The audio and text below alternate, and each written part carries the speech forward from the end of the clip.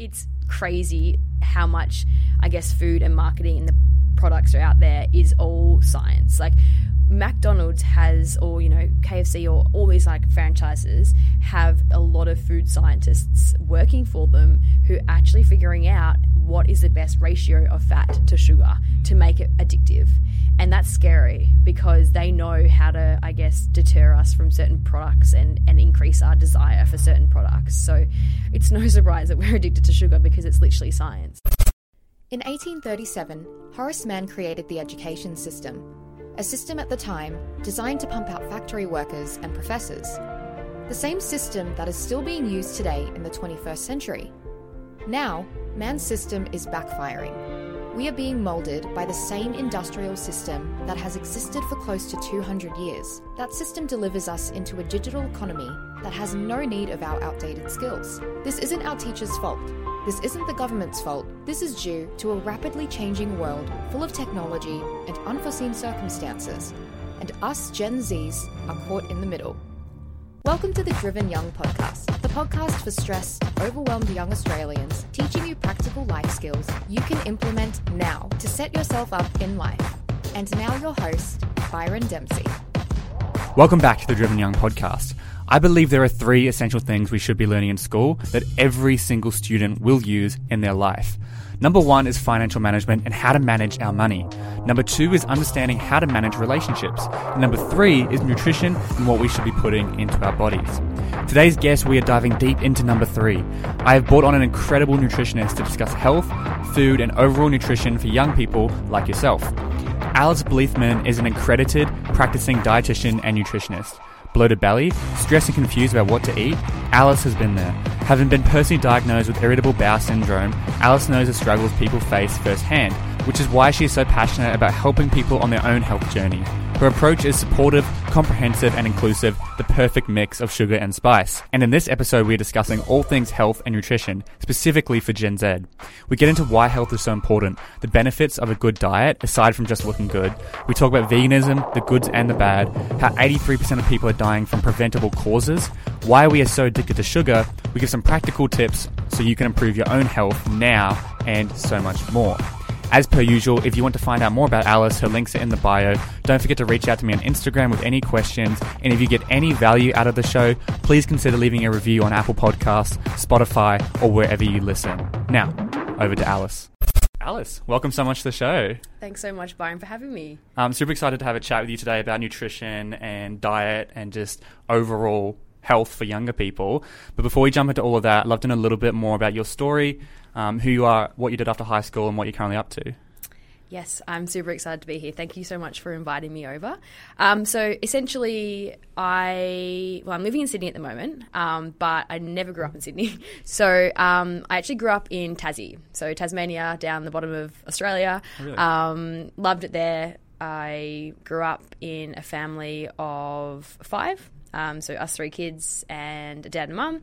My parents separated when I was very young though, so my dad lived in Melbourne for majority of my life, came visited us every second weekend, and then it was just my sister, my mum, my brother and I. We did all the adventure stuff you can think of, so surfing, swimming, snorkeling, scuba diving, Nice, yeah. all that kind of stuff. I feel very, very blessed to be living or to have grown up in Tassie. It was something that I think every childhood should have an experience growing up outside. And I completely agree. Yeah, I appreciate the outdoors so much more now. Oh, man, because I was the same. We would like mountain bike all the time, Yeah. and didn't do much surfing, but we did a lot of scuba dive, snorkeling and mountain biking and stuff, and it was the best. Yeah. So after I kind of grew up in Tassie, did all the usual stuff, went to school, was never really a hugely academic person. I much preferred going to school, seeing my friends, leaving, and then hanging out with my friends afterwards. I was smart, I would say. I was a bright kid, but I never really utilised that until high school. I was thankful that I actually got into a private school in Year 7. So I went to a private school, and it was quite strange. I remember back in my public school, in primary school, I didn't have to wear much school uniform. I could wear my rugby shorts to school. And then I went to a high school that was like, you wear the bow tie, your blazer, your skirt down to your ankles. And I was like, what is this? But I cannot thank enough. Like, I was supported throughout my entire high school career. I thrived. It was an all-girls school, so there is competitive nature at that. But yeah, I absolutely loved it. Loved all the kind of subjects like science and biology and sport and all that kind of stuff. And then I took a nutrition subject in year 11. Really? You did nutrition in year 11? Yeah. Wow. Yeah. That's what private school offers, isn't it? Yes. Yeah, so we didn't have that. No, and the public schools don't, so I'm very much blessed for that. I was always interested in nutrition and why we eat, and I love food, so that was a plus. But in year 11, I took a nutrition subject, and I was like, this is me. Like, I'm obsessed with this. I love learning all the fundamentals about nutrition, you know, macros and carbs, fats and proteins and antioxidants and all that kind of stuff.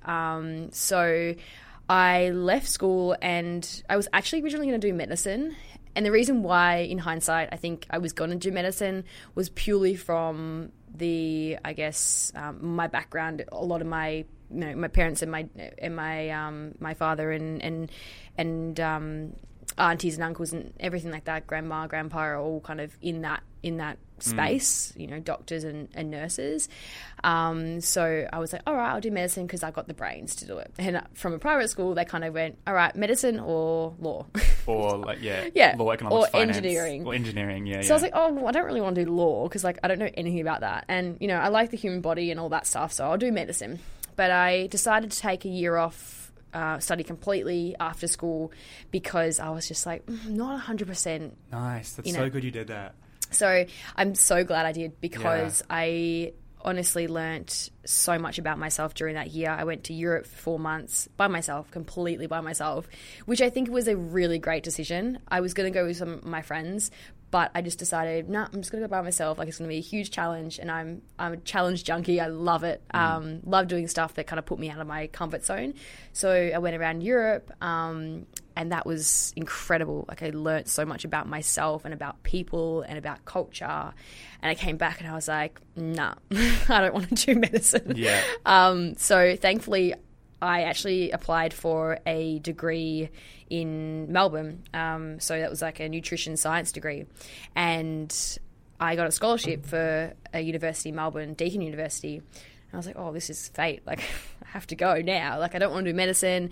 I don't really want to stay in Tassie. I'd kind of explored the whole world. And now I'm like, I don't want to go back to Tassie. Like, I feel like I need to spread my wings kind of thing. So I moved to Melbourne to study nutrition and then masters in dietetics. And that's kind of where the story flourished. And then now I'm in Sydney working as a dietitian with Marika Day and another fabulous dietitian. We kind of are helping out with the start of what we hope is a kind of a business that is doing nutrition a bit differently, which is Gut Started. So yeah, that's basically my story in a nutshell. It's funny because I didn't know your story, but it aligns so heavily with what I talk about on the podcast. Yep. Like, I'm so passionate about encouraging a gap year after high school, unless you're so sure you know what you want to do, which most people aren't. But like for you, it's like, and you're a classic example of like at the private school, they're like, well, you're going to get a high mark, which means you have to go into law, finance, economics, engineering, law. Basically those are the core ones. Medicine, yeah. And it goes back to a concept where I kind of talk about, and it's like, just because you got a high mark doesn't mean you have to use that entire mark. Yeah. Because the other day, my mum was saying she had a friend who had a daughter who got an 89 ATAR, which is pretty good. Mm-hmm. And she went into a public school teaching, primary school teaching, which is like a 70 ATAR. And she was like, why would she do that? Why did she waste her ATAR? It's like, well, she just wants to study what she wants to study. It doesn't matter because she got the ATAR. And so that kind of links back to what you were saying about not doing medicine and actually following something you're a bit more passionate about. Yeah. And so now here you are today. Well, and to put it into context, like I got a 99 ATAR and the degree I did had a 62. Wow. Okay. So I was like the definition of I guess linear. And I didn't really care, to be honest. Like I honestly didn't care. And I think there was a lot of maybe somewhat judgment, not by my family, but by other people. Like, well, why don't you use your brain? Like you've got the smarts. Like, why don't you use it? I am using it. I'm using it in a way that I'm passionate about. Just because I'm not using it in what is kind of, I guess, traditionally smart people do. I don't even know what that means, but unfortunately, yeah, that's what I was drilled into school. But here's the thing, right? I don't think a nutritionist has to be a lawyer has to be any smarter than a nutritionist. Yeah. It's just it's based off economics. Like, there's more people wanting to do law, therefore the ATAR requirement is way higher. There's less people wanting to do nutrition, therefore it's quite lower. It doesn't mean you have to be smarter to be a lawyer or smarter to be a nutritionist. That's just based off economics. Correct. And as we've seen, there's a lot of people out there who aren't smart in nutrition and are putting out a lot of false information when they actually have no idea what they're talking about. Yeah. Which kind of links into that influencer thing we were talking about just before the episode. So if we dive into nutrition, I guess before we get into the whole influencer and get into phones and social media and what we're seeing online, why is nutrition important from a young age? And why should, like, us as listeners and even myself listening to you, why should we take care of our bodies and, like, be putting the right nutrition into our bodies? A brilliant question. I think a lot of people don't really know necessarily the answer. They know, yeah, good nutrition is important, but, like, why? Like, why is it important? Essentially, like, food is the fundamentals of ourselves. Like, if we eat poorly, we will have poor health. And if we eat well, we would generally be more likely to have good health.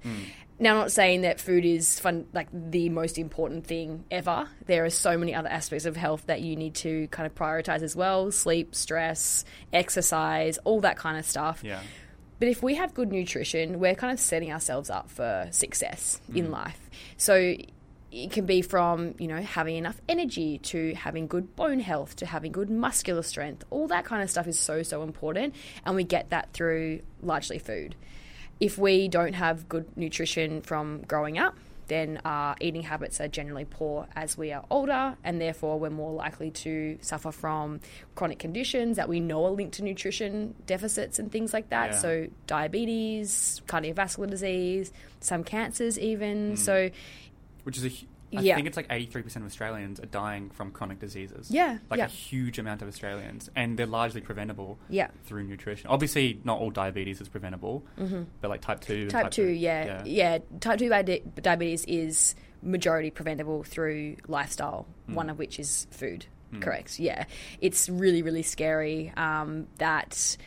And I only see this now, is that not many people really know how to eat well.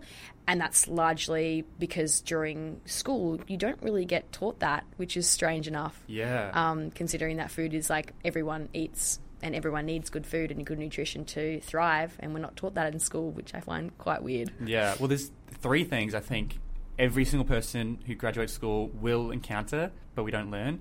Food, nutrition, finance, how to manage money, and relationships and how to manage relationships. Yeah. It's like we don't learn anything about those 3 things unless you did your nutrition course specifically in high school, which I didn't even have the option to. Yeah. We had PDHPE, which like softly touches on it. The Australian Guide to Healthy Eating and stuff. Yeah. And I guess Healthy Harold or something when you were a kid, which is great.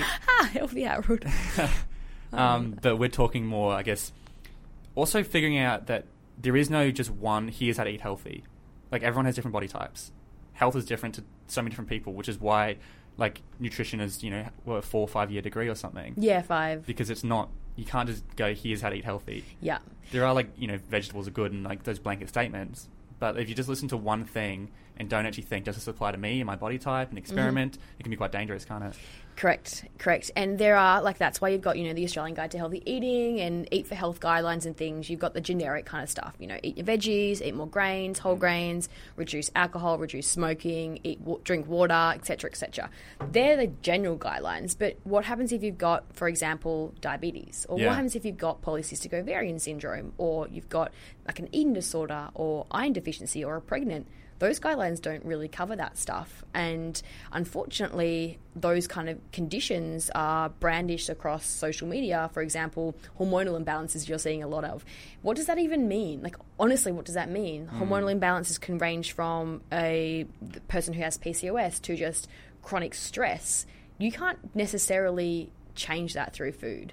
You can help it, but I think a lot of people are relying on food necessarily or fundamentally to improve those conditions. And that's kind of what we learn through a nutrition and dietetics degree is, we know the fundamentals of good nutrition, but what happens if we've got a client who has cancer or bowel cancer, for example, where we need to make sure that they're having a low fiber diet or a high fiber diet, depending on what chemotherapy or what surgery they're having. All that kind of stuff we don't necessarily, obviously I did a 5-year degree, so like I learned that stuff, but I don't think people really understand that that's the stuff you learn, and you need to know that stuff to offer sufficient and credible advice, not just, oh yeah, I know this happened to me and I cured my this through this. Yeah, because it's like, just because it worked for you doesn't mean it's going to work for everyone else. Yeah. And putting that out as a blanket. So if you say, hey, look, this worked for me, maybe it might be worth giving it a shot, but people will blindly trust people, especially if they're like big influencers who have like a following based around their looks and their health and their body. They're very influential when it comes to putting out advice when it might not actually be that accurate. Yeah, and it's not like the influencers are doing it in a malicious way, Yes. but I think there needs to be some sort of boundaries, guidelines. I don't know, they have to have credentials or something like that to be offering nutrition advice. And it's the same concept as, I wouldn't ask you to do my surgery on my knee for an ACL replacement, or so why would I ask old mate down the road to help me with my diet? And yes, they can provide generic advice. Everyone can do that, eat veggies and all that stuff. But if you've got a condition like hormonal imbalances, whatever that may be, I don't think it's safe to go to influencers or other people who don't have credentials, because that can actually be more detrimental than... Especially because they're not tailoring the information to you and your body type and whatever condition you have. And let's face it, this is a podcast for younger people. Everyone, not everyone, but there's such a large amount of conditions going on, mental health, depression, anxiety. There's so many stuff going on with younger people that you should be careful with who you're going to for advice, not just for health, but for anything in general. Yeah. And even that being said, with the whole mental health thing, like, I know there's a lot of stuff like eat, you have to eat really well for your own mental health, there's a lot of science behind it. But, if you've got someone who's ill health and depressed or something like that, and they can't go out and buy their own food and things like that, is that really realistic for them, saying you have to be eating 5 fruits and vegetables and all that kind of stuff, and reducing processed food when they can't even get it out of the house? And that's when a clinician is really, really important in that case, because sometimes it just doesn't work and it's not realistic. Yeah, but also for younger people, I think we think we're very bulletproof when it comes to our metabolism, and I've eaten crap my whole life, and look, I'm in good shape. Yeah, that's because you're 18 or you're 15, you're 16, you're 17, you're 18, you're 20. But we know that's going to catch up to us. And I guess as a young person, this applies across everything: financial habits, health habits, nutrition habits. If you can start young and build those habits early, they'll transfer into your later life. And the same can be reversed for your bad habits. So if you've got bad financial habits, bad nutritional habits from a young age, which could have been because your parents or whatever scenario, that's going to transfer over later life when your metabolism is a lot slower, and then you're going to start to see what happens when you don't eat as well. Yeah, and it's not just related to weight as well. Like, your metabolism does slow down as you get older. That's just the way it is.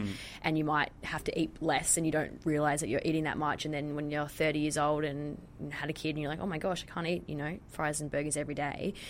But it also refers to all these other things. If you're eating poorly through childhood and through adolescence, you're maybe not getting enough calcium, maybe not getting enough iron, vitamin D. All that kind of stuff is really good for our bone health. It's really good for our organ health.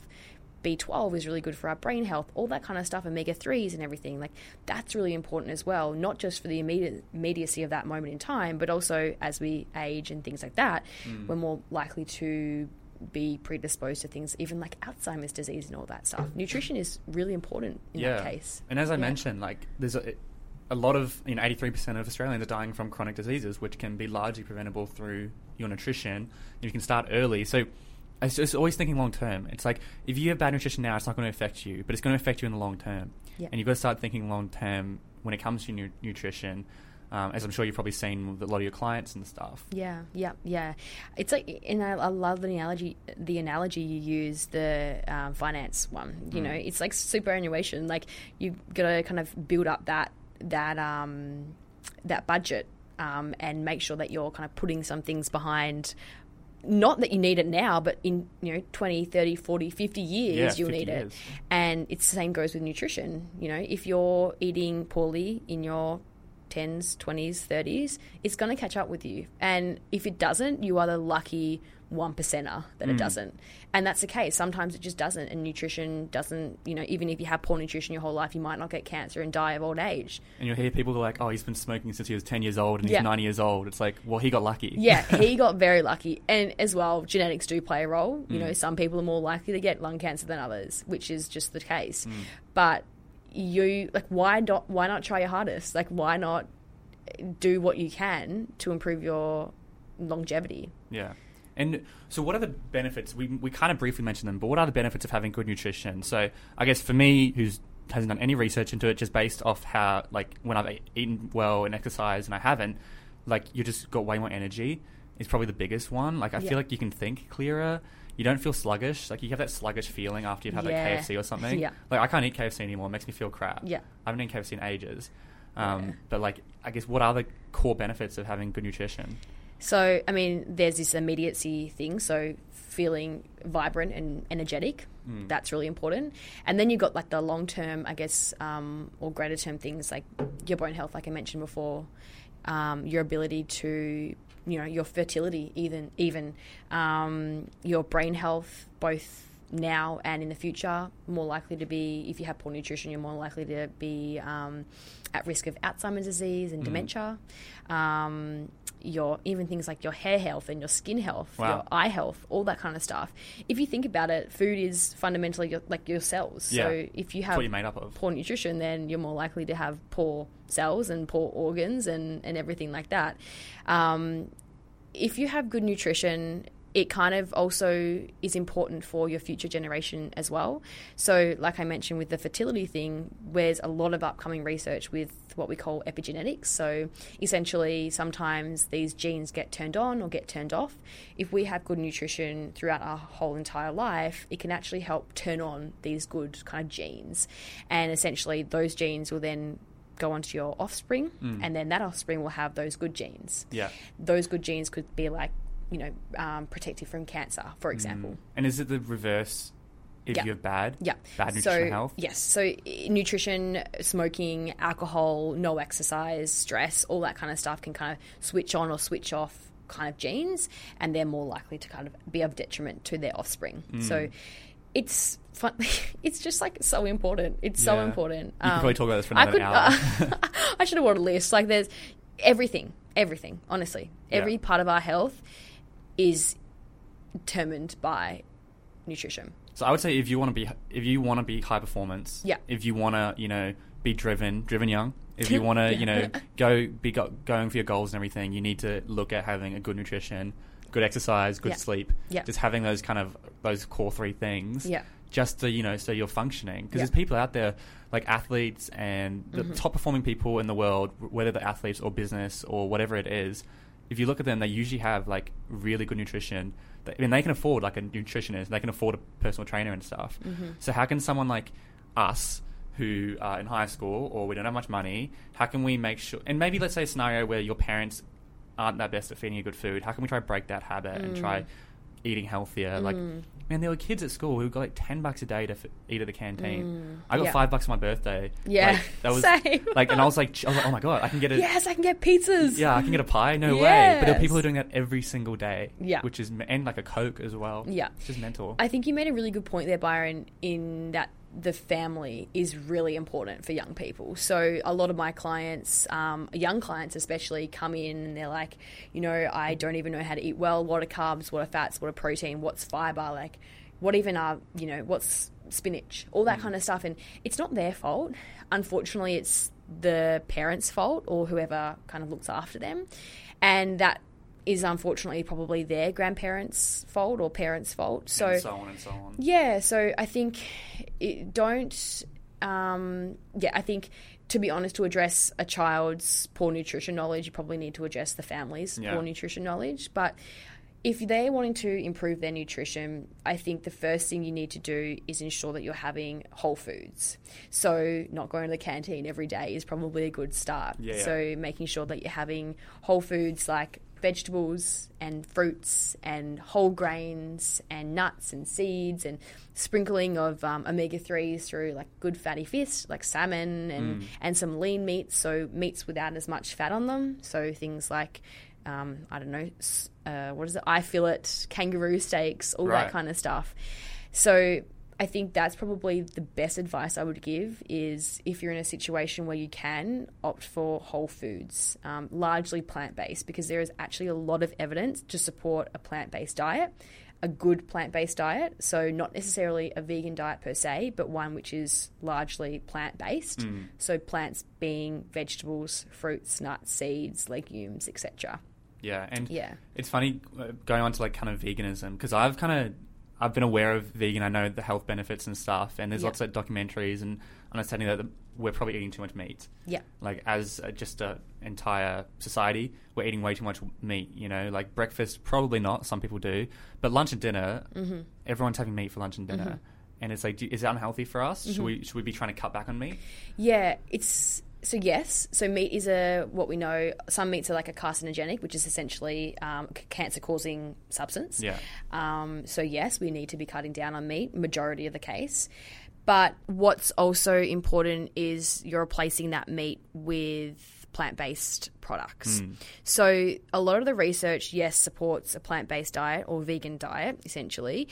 But we don't know whether it's supporting the fact that they're having more plants or whether the fact that they're not having as much meat, which is really interesting. So if you go on a vegan diet and aren't eating meat, but you're eating all those, you know, Beyond Burgers or, you know, fake meats and Oreos, which are actually vegan, all those kind of processed vegan products, you're probably not better off doing that. Which is what so many vegans do, right? Yeah. I see so many vegans, they're like, I mean, there's only two reasons people go vegan: for the health reasons or because they don't believe in harming animals. Yeah.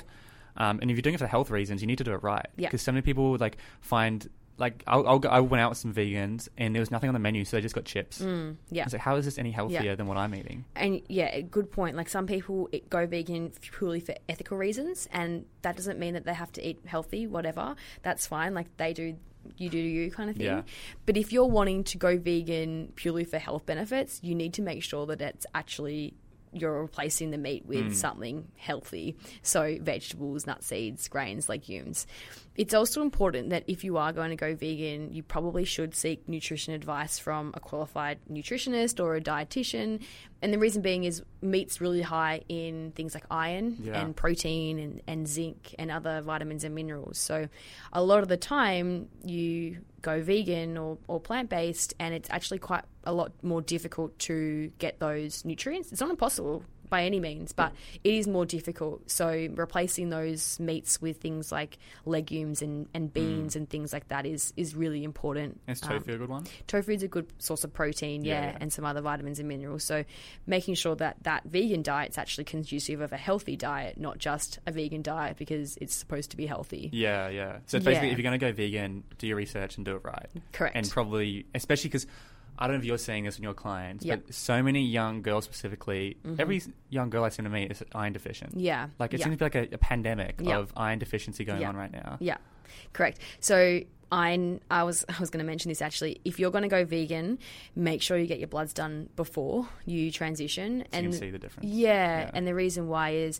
if you have low iron before you go vegan, you must supplement under the guidance of a healthcare professional, obviously.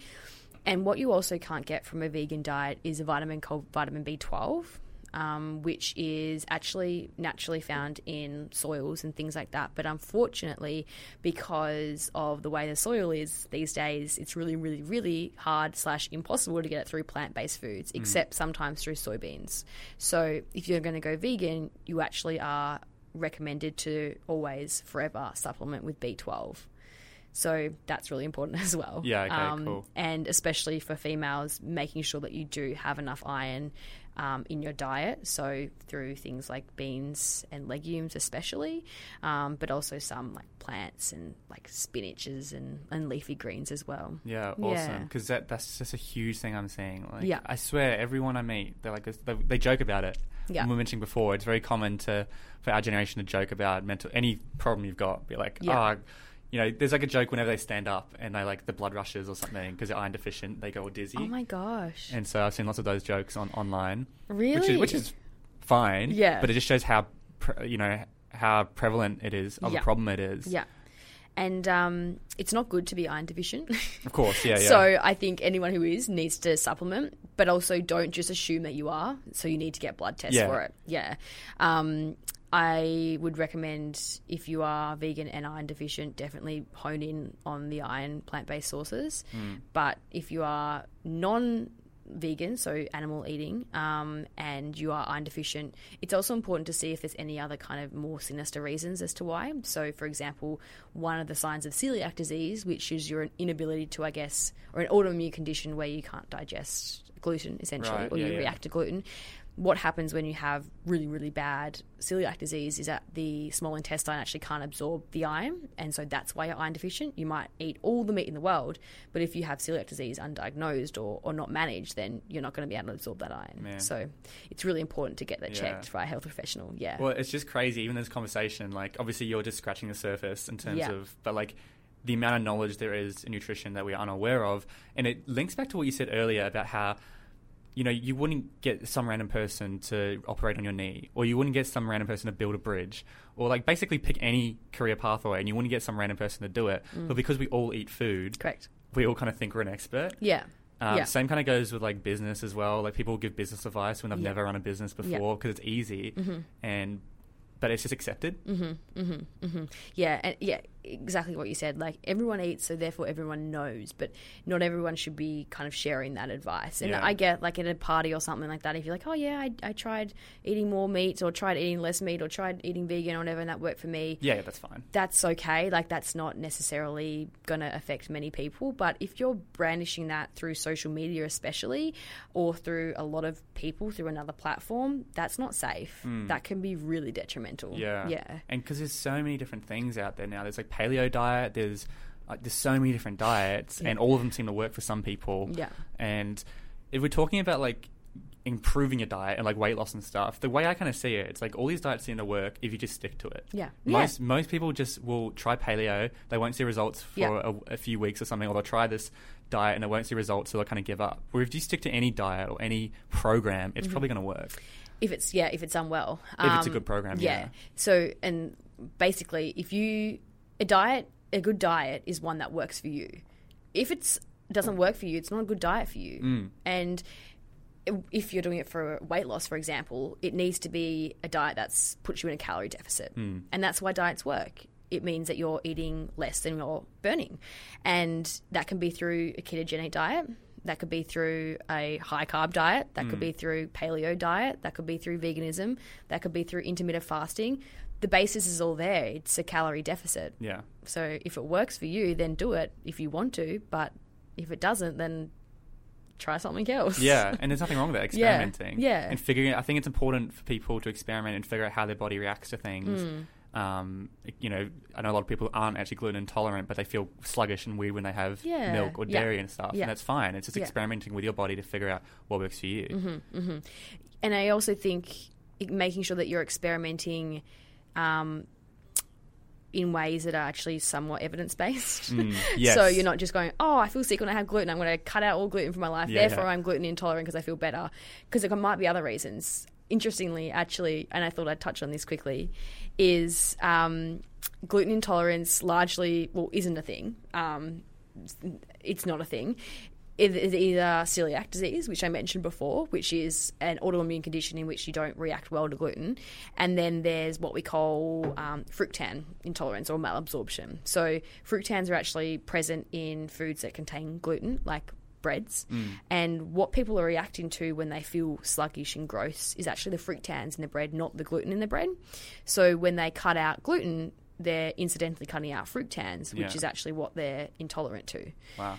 So, yeah, when you hear someone saying gluten intolerance, that, gluten's the devil and gluten's inflammatory and everything, it's, fundamentally not the case. Yeah, but it goes back to what I said about the iron deficiency. It's just a trend to like kind of bring up, make fun of people with gluten and stuff, which is fine. Yeah. But if you feel better, you feel better, right? That's exactly right. If you feel better, you feel better, but it doesn't mean that Bob down the road is going to feel better on it. Exactly, which is the important thing.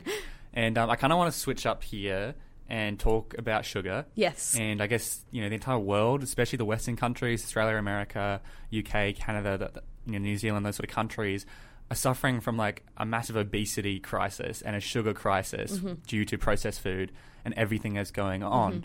And I think I mentioned to you earlier, I don't really get addicted to many things. The two things I might argue I'm addicted to could be, number one, my phone, and number two, sugar. Even though I don't think I eat much sugar. I don't have any sugar in my coffee. My breakfast has no sugar. It's just the sugar in things that you don't even realize have sugar in it. Yeah. Even like things like everything has sugar in. So there's no it's not your fault that you're addicted to sugar. It's not anyone's fault that they're addicted to sugar necessarily. Sugar is in literally everything. It's in sauces, it's in breads, it's in pastas, it's in cheeses, all that kind of stuff. So, yeah, I would definitely agree that a lot of people are somewhat addicted to sugar. Yeah. When I did a men's retreat where we went into the bush for like 24 hours, no food. Wow. I had no craving for food really, but it was like sugar. Yeah. This was like what? I hadn't eaten for like 18 hours or 20 hours or something. It's like not that long. And I think you need to remember as well that sugar in its purest form is glucose, which is our body's preferred source of fuel. So you probably were wanting sugar because you needed that quick, fast energy. I was tired. Yeah. But I think people relying on this quick, fast fix nowadays because they're exhausted and they're stressed and they're also addicted to it. So it tastes nice. And it comes with, burgers and fries and delicious stuff paired with fat, which is our weakness. Fat and sugar combined together is like the best thing humans can taste from a biological sense. So, yeah.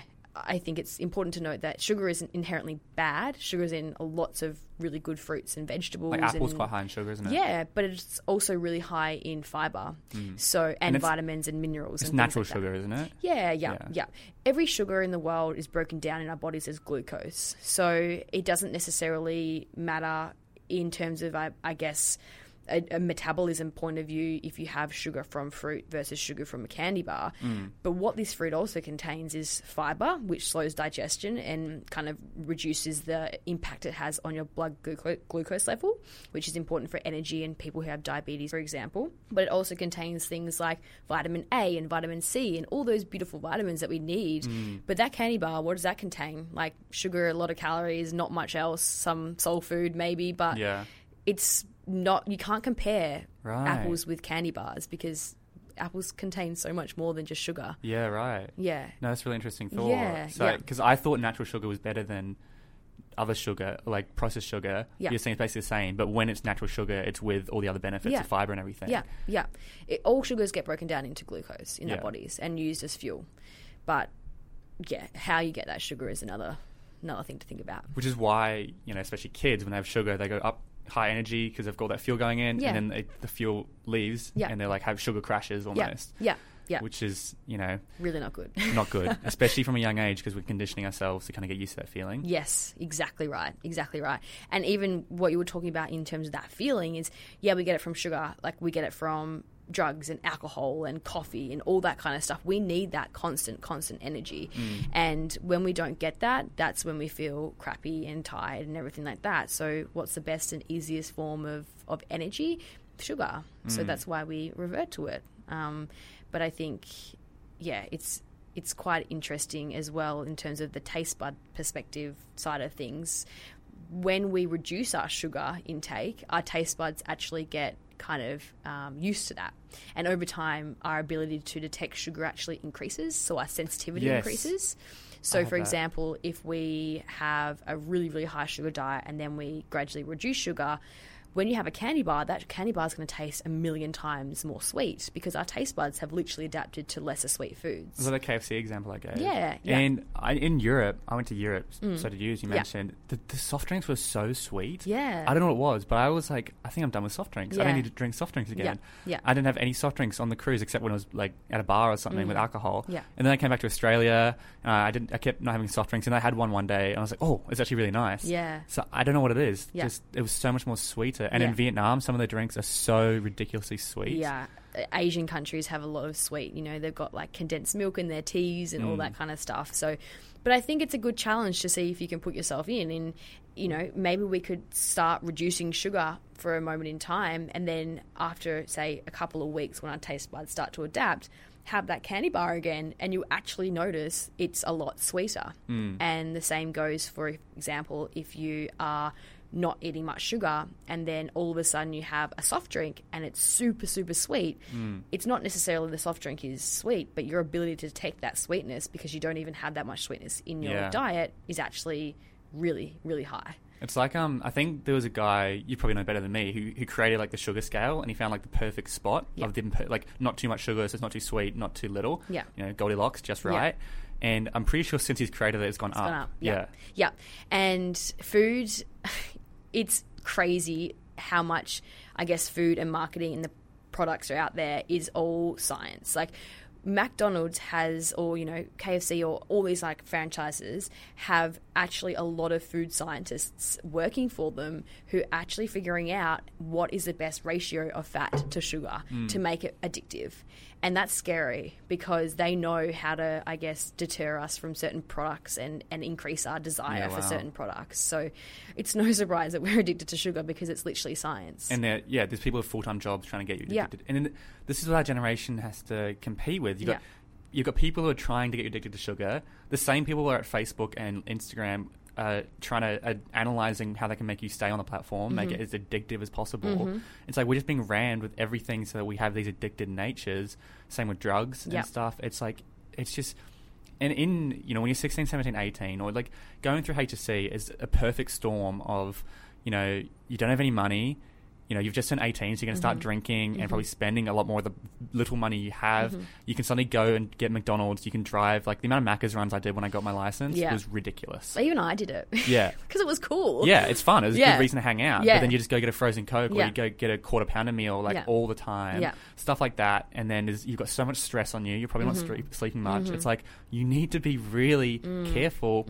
And a lot of this can contribute to why we have such high levels of mental health in young people. You need to get your nutrition sorted when you're younger, especially when you're like 18, going in that phase. Yeah.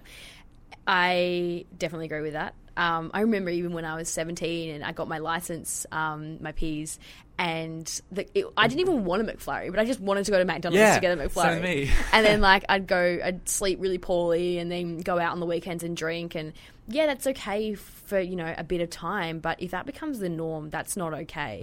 And I think probably the biggest advice I would give in that sense is like, make it cool to be healthy. Like honestly, make it cool. Like, go out for coffee and brunch and a walk with your friends. Like, instead of going out that Saturday night, you know, instead of going to McDonald's and going through drive-through, maybe go on a weekend getaway with your friends. All that kind of stuff is soul filling rather than the cool thing to do. Yeah, or do the national park drive and pack some snacks or something. Yeah. Like, it's a great point, because I feel like I was in a few different friend groups, and some friend groups it was cool to be healthier, and there was that environment where it was just like, you know, we'll get brunch or we'll do this, and other friend groups it was like, drink as much alcohol as you can in that night, and they'll message at 2:00 in the morning for a McDonald's run or something. Yeah. And it's just like, you've already got so many other factors hitting you. Studying, you got all this pressure of choosing what you want to do. It's like, it's just everything combines to this one, you know, mess of mental health problems that we're seeing. And so I think that's a really good point, is make it cool. Yeah. And how do we make it cool? Like, how do we make it cool? I guess the examples you gave were... Yeah, you know, so like have an option, like another option. So instead of going out on a Saturday night, every Saturday night, maybe instead having a movie night in with your friends and having popcorn or making a nice dinner together. Yeah. That is so fun. Like, that is honestly fun. I want to do it right now. A Sunday morning, go out for a coffee or a walk with your friend.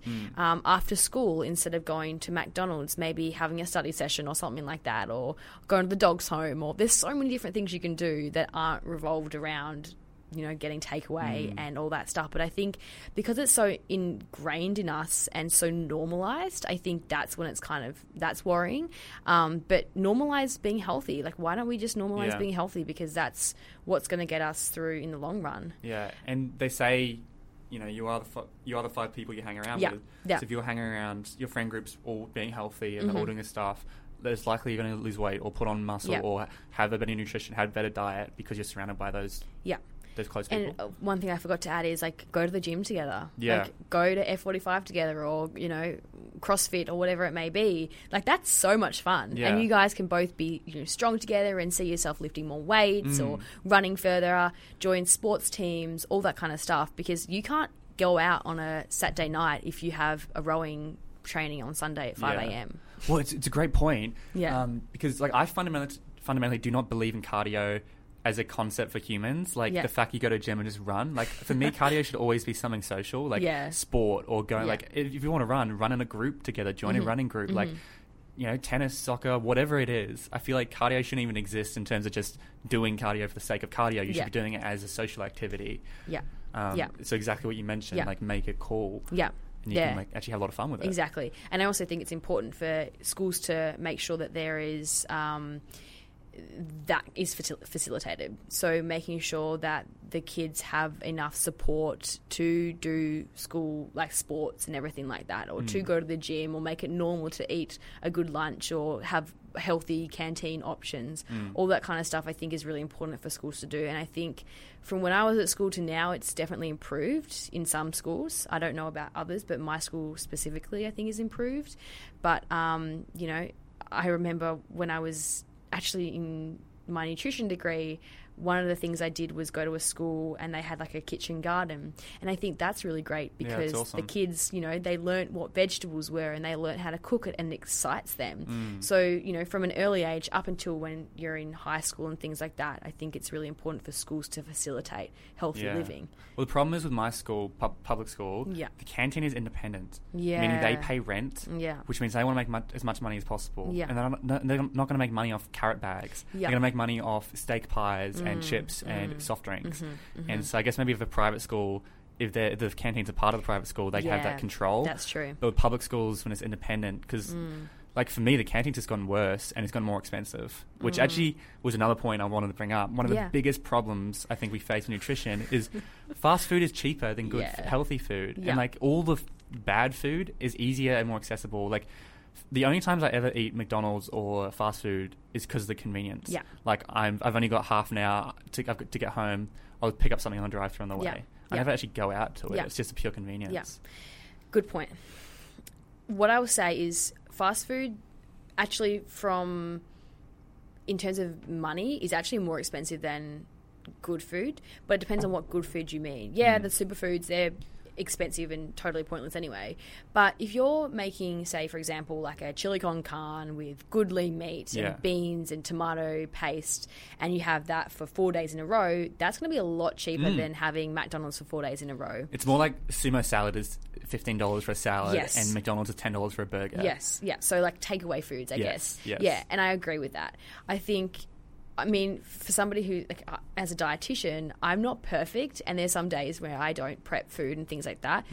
I think there are a lot of healthy convenience meals coming out. So even at Coles and Woolies, I know, or like the supermarkets that you've got, I know that they actually have some really good healthy convenience meals. So salads, and then buying one of those packet salads for, say, $5 and a can of tuna. That's super easy. That's what I do. Super convenient. Well, here's a little hack for anyone listening if they want to. So I get, like, the Uncle Ben's rice, which is like 90 seconds, at $3 or $2 or something.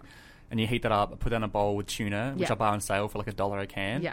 And then I have, like, a thing of the little legume things. I forget what they're called.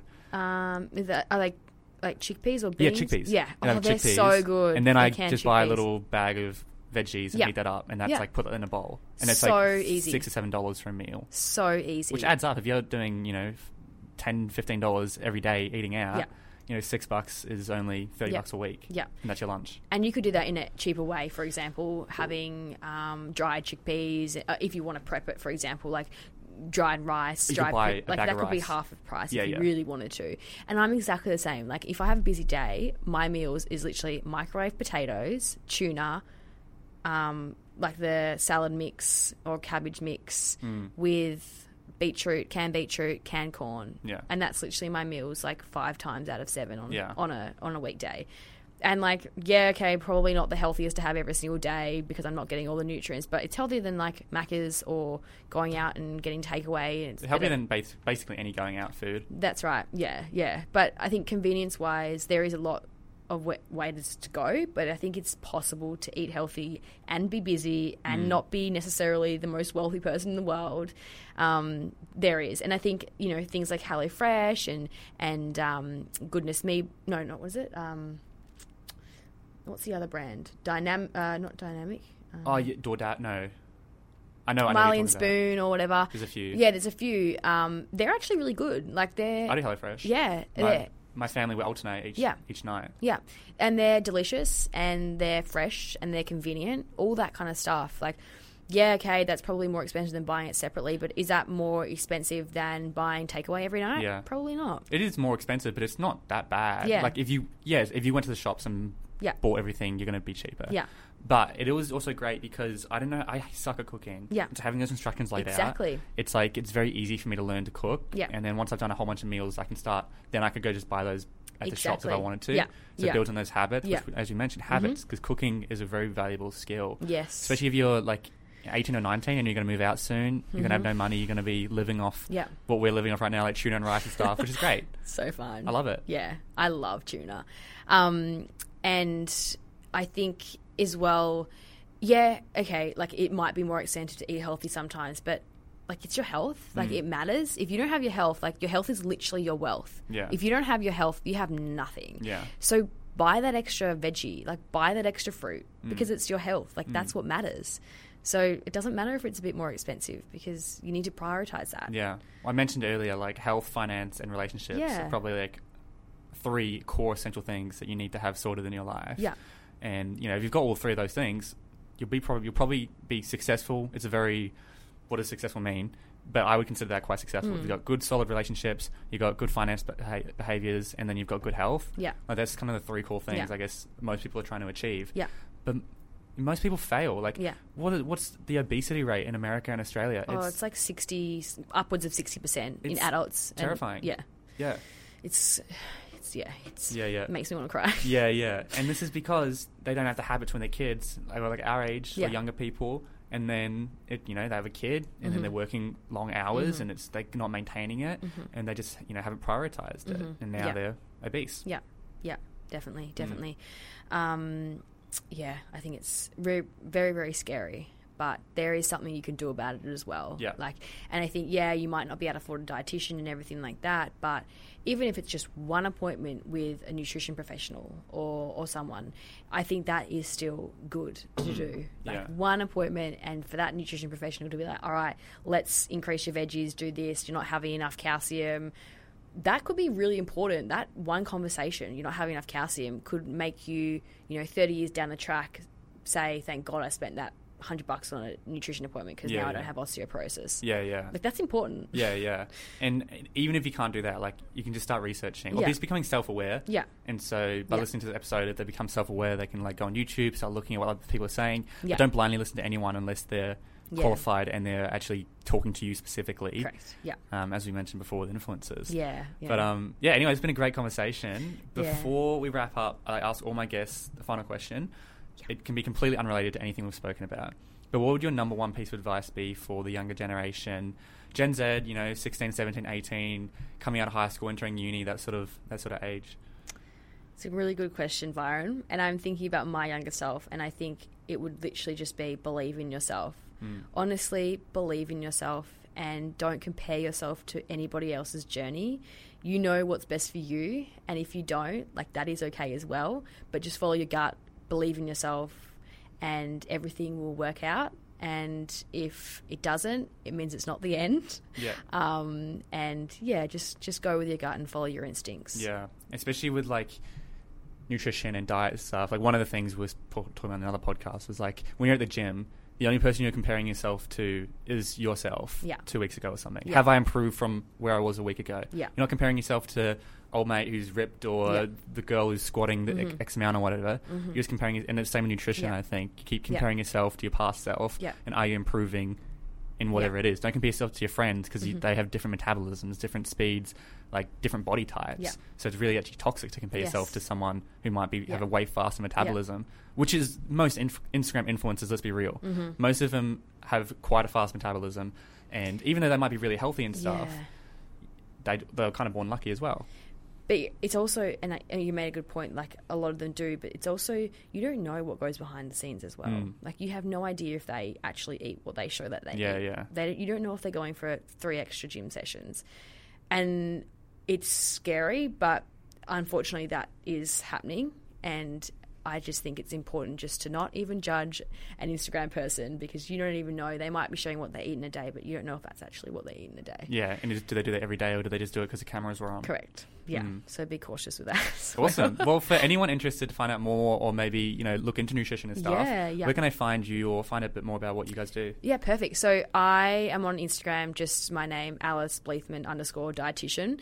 I also work for Gut Started, which is like an up-and-coming business we've got going on, which is super, super exciting. It's like a nutrition done differently kind of business. We're massive advocates of mental health and young people and ensuring that the foundations are there.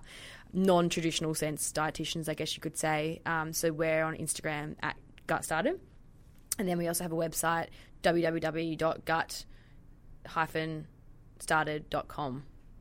Yeah, and I'll put all the links in the description below. But amazing. Anyway, Alice, thank you so much for coming on the show. No worries. Thanks so much, Byron, for having me. That's it for this episode of the Driven Young podcast. Thank you so much for listening to the entire episode. That means the world to me. And if you got some value out of it, please shoot me a message on Instagram or reach out to me. Or I would love for you to leave a rating or review on this podcast. So make sure you are subscribed, and I look forward to seeing you on the next episode.